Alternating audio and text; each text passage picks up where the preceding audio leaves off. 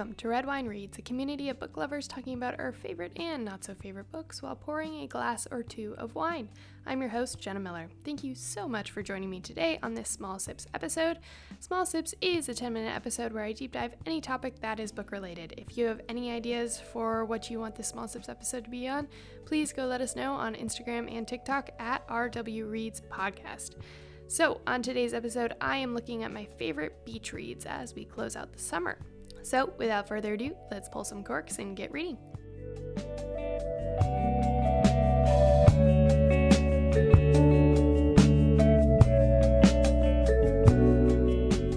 Now, I feel like everyone has a different definition for a beach read, so let me give you my definition for a beach read. I define a beach read as a book or books that you bring with you on vacation to a beach where you sit outside for 6 hours at a time for a few days in a row, and you can blow through a book in 1 or 2 sittings. It's a book that catches your attention from the first page. It is a page turner until the very end, and it's something that is easily digestible. And for the first time in Red Wine Reads history, I will not be giving away any spoilers. So you can sit and listen to this episode without the fear of me spoiling the endings of these books. Wow, how lucky are you? Let's get started. So my first book is going to be Verity by Colleen Hoover. This book is just riveting. It's intense. It grabs you from the very first page. The premise itself is just a little sketchy, a little weird, kind of gets your skin crawling. So this book is about a woman that is in a terrible accident, leaving her brain dead, unable to move, walk, talk, anything like that. This woman's name is Verity Crawford. She is a famous author. So the husband of Verity, his name is Jeremy, enlists the help of a ghostwriter named Lowen Ashley to finish Verity's books. So when Lowen uncovers a manuscript of Verity's that is filled with kind of haunting admissions, some creepy stories, she decides to keep it from Jeremy because she's not really sure how he would react. As she keeps diving deeper into these manuscripts, as she keeps trying to write the end of this book series, she can't help but fight this feeling of being kind of haunted by the manuscript and by Verity, who's just lying in the room right next to her. The ending of this book is probably one of the craziest endings I've ever read. Highly recommend. It's just so good. It's a pretty small book. It's not super long, and if you get the paperback version, it fits really well, just like in your backpack. It's pretty small, so you won't need a ton of time to finish it, but once you get into the story, I promise you will not be able to put it down. It's definitely a one-sitting kind of book. Now, book 2. This one, I think, fits my definition of a beach read. It may not fit yours, so just keep that in mind, but my second book is going to be The Great Alone by Kristin Hannah. So from the outside, this book looks daunting. It is pretty thick. There's a lot of pages, but trust me, you will fly right through it. Kristin Hannah is one of my favorite authors. I love her so much, and I think all of her books leave me in tears, leave me wanting to journal about my life and really uncover what I just read, and this one is no different. This was one of the first Kristin Hannah books I read, and it really just rocked my world, and I think it's the perfect mix of uncovering family secrets, also taking place in Alaska, this remote wilderness, so you have that sense of danger at all times. You have this thread of PTSD and navigating mental illness in families, and you also have this coming of age kind of story of the young girl in the story, and so she's also trying to find herself as her world is changing so much around her. So there's just a little bit of everything for everyone. I think it's just such a good book. And this one is about Ernst Albright, who came home from the Vietnam War in the 70s as just a changed and volatile man. Very quick to pull a punch, very quick to explode, but also very quick to come back and apologize, that kind of just very on edge at all times. So when he loses yet another job, he makes a very impulsive decision to move his wife, Cora, and his daughter, Lenny, north, where they'll live off the grid in a remote corner of Alaska. So they battle the elements, but are very supported by this community of people that they find up there, especially the women there are super strong and really take care of one another. So along with fighting these long, dark days, these freezing temperatures, the danger that lurks around every corner if you even step outside at the wrong time, Lenny and Cora are also fighting Ernst's unstable mental state after he comes home from the war. So this story is, again, about love. It's about abuse. It's about living off the grid. It's about finding power in yourself and your community, and just so much more. And again, this book is, you think it's going one direction, and then it will take a different turn, and then there's another storyline, and then there's another crazy thing that happens that just keeps you engaged for the entire story, because you never quite know what's around the next corner. This was genuinely one of the only books that have made me cry. Like I said, most of the other books that have made me cry are also Kristin Hannah books, so good on her for that. But the ending, like I said, is just wild. It's unexpected. There's plot twists, there's heartbreak, there's just the most beautiful character development I've ever seen in this character, Lenny, and also in Cora, and just also in the side characters. It's just a beautiful book. So I think, yes, it is long, but I think it's a very quick read that you'll just be able to flip through. This might be one of your 2-day books, 2 to 3 day books, but you will fly through it, I promise. Last but not least is the book Everything I Never Told You by Celeste Ng.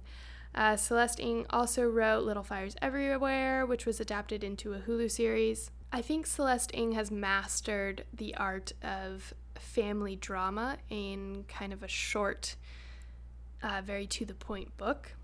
And so Everything I Never Told You is no different. I mean, the first 2 lines in this book are probably the best 2 lines in a book I've ever read. So it starts, Lydia is dead, but they don't know this yet. I mean, come on. You already know a character died in the first line of the book. So you have to understand why this person died. Why is Lydia important to the story? What is happening? So I think it grabs you literally right off of that first line. And I think just the storyline of this book is so good. So this novel is about a Chinese-American family living in 1970s small-town Ohio. Lydia is the favorite child of Marilyn and James Lee, and her parents are determined that she will fulfill the dreams that they were unable to pursue as immigrants coming into America. But when Lydia's body is found in a local lake, the delicate balancing act that has been keeping the Lee family together is destroyed, tumbling them into just pure chaos. This story is about family secrets and relationships between family members. As each secret is revealed, another relationship is kind of broken and trying to mend throughout this whole story. It's just messy. It's just so raw. It's really short, so you'll fly right through it. The character development in this book is so good, and you just feel for each one of these characters. No matter, if they're in the wrong, you're angry at them, but then in the next chapter, you start to feel sympathy for them because you understand, kind of what has led up to this point. It's just so good. If you like a mystery kind of intertwined with a family trauma and secrets, I think you'll really, really enjoy this book, and you'll fly right through it. This is definitely a one-sitting type of book. And if you like this book, then I would go suggest picking up, again, Celeste Ng's other book, Little Fires Everywhere, because that one is also very, very good. Also very, surrounding family secrets, family trauma. Another great story. Now, I think it would be fun, since this is Red Wine Reads, I need to pair these books with something, but we're going to go a little off script and not do wines this episode, because since it's a beach reads episode, I feel like you need to pair it with a beach cocktail. Let's do that. For Verity by Colleen Hoover, I would pair that with a Sex on the Beach, because this book is a little sexy. It's got a lot of layers to it, like your Sex on the Beach will have, your vodka, your peach schnapps, you got the pineapple juice, you got this really bright red color. I think Verity will fit that very well. And just like a Sex on the Beach drink, this book goes down a little too easily. So you're going to be finished with it before you know it.